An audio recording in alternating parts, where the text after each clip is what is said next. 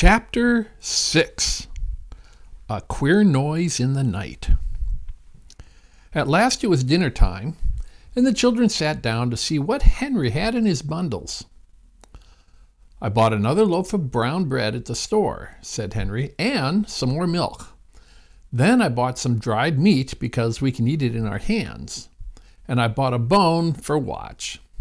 Watch looked hungrily at the bone and lay down at once to eat it. Jessie got out 4 cups and bowls and put some milk into each one. Then the children put in little pieces of brown bread and began to eat with their new spoons. "What fun!" cried Jessie, "eating with spoons. Now, tell us, what did you do in town, Henry?" Henry began. "The town below this hill is Silver City. I saw the name on a sign. I went into the town and walked along the first street I came to. It was a nice street with big houses and flowers and trees. I saw a man cutting his grass. He's a good man, too, I can tell you. A doctor." "Did you work for him?" asked Jessie. "Yes," said Henry. "He was very hot, and just as I came to the house, his bell rang. He started to the house, and I called after him and asked him if I could cut the grass. He said, 'Yes, yes, I wish you would.' You see, he wasn't used to cutting it himself. So I cut the grass, and he said, 'Good for you. Do you want to work every day?' And he said he had never had a boy who cut it as well as I did." "Oh, Henry," cried Violet and Jessie. "I told him I did want to work, and he told me to come back this afternoon. He has a pretty house and a garage and a big vegetable garden. Then he has a lot of cherry trees behind the house, a cherry orchard. You should see the beautiful big red cherries. Well, when I was cutting the grass near the kitchen, the cook came to the kitchen door and watched me.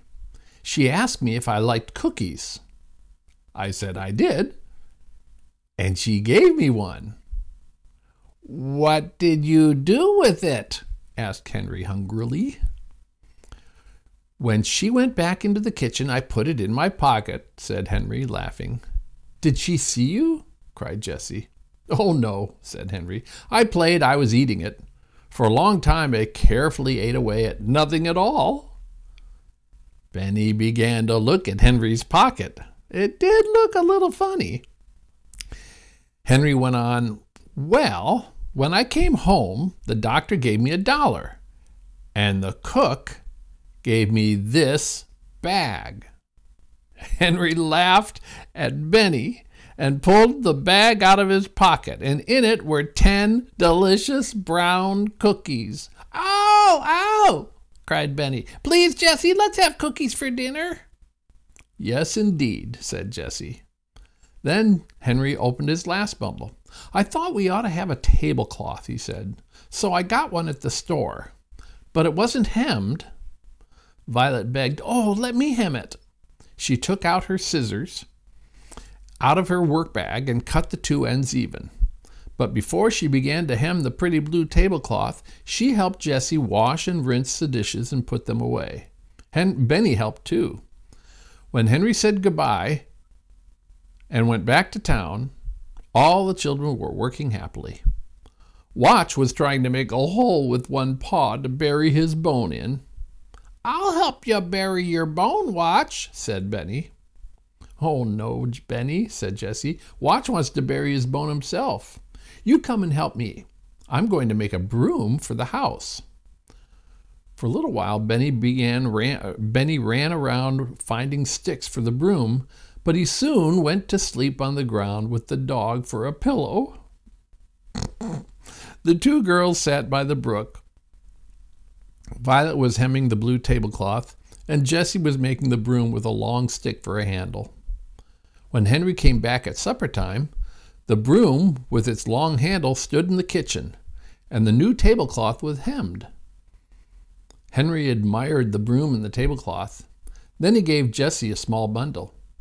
"Oh, butter!" cried Jessie, her eyes shining. It was butter, yellow and sweet. The four children had not had any butter for many days. At last they sat down to their fine supper. "Now, this spoon is a magic spoon," said Henry. "Turn it around and use the handle, and it is a knife." He showed Benny how to put the butter on the brown bread with his magic knife. With dried meat, bread and butter, milk and cookies, the children could not ask for a better supper. "What did you do this afternoon, Henry?" asked Jessie. "Well, I washed the doctor's car," said Henry. "Then I washed the walks and the windows. Tomorrow I'm going to work in the garden." Then he looked at the brook. "Oh, how I would love to have a swim in that nice cold water." Henry was hot and sticky as he looked at the waterfall. "Maybe we could make a swimming pool," he said. "We could build a dam out of logs." "Oh, yes, we could," said Jessie. "Violet and I know where to find some logs and some big flat stones." "You do?" said Henry. "Yes," said Jessie. "They are not far away, and just a little way below here is a pool now with sand all around it, but it's not big enough to swim in." "Is that so?" cried Henry. "Someday I'll stay home and we'll try to dam up the brook and make a swimming pool." "You can have my wheels," said Benny. "Good," replied Henry. "I'll make a little cart with the wheels, Benny, and you can carry stones in it." "Yes," said Benny, "I will." "Come now, we must go to bed," said Jessie. The children were all glad to go to bed. They stood on the stump and climbed into their new house, and they all went to sleep. But Henry, he was thinking about the new swimming pool.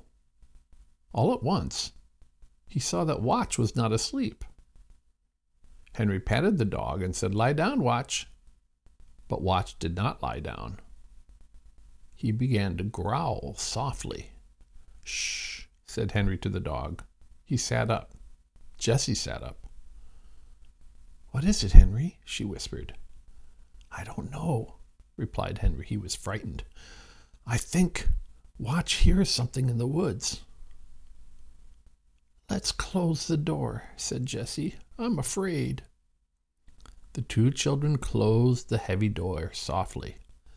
Then they sat still and listened, but they did not hear anything.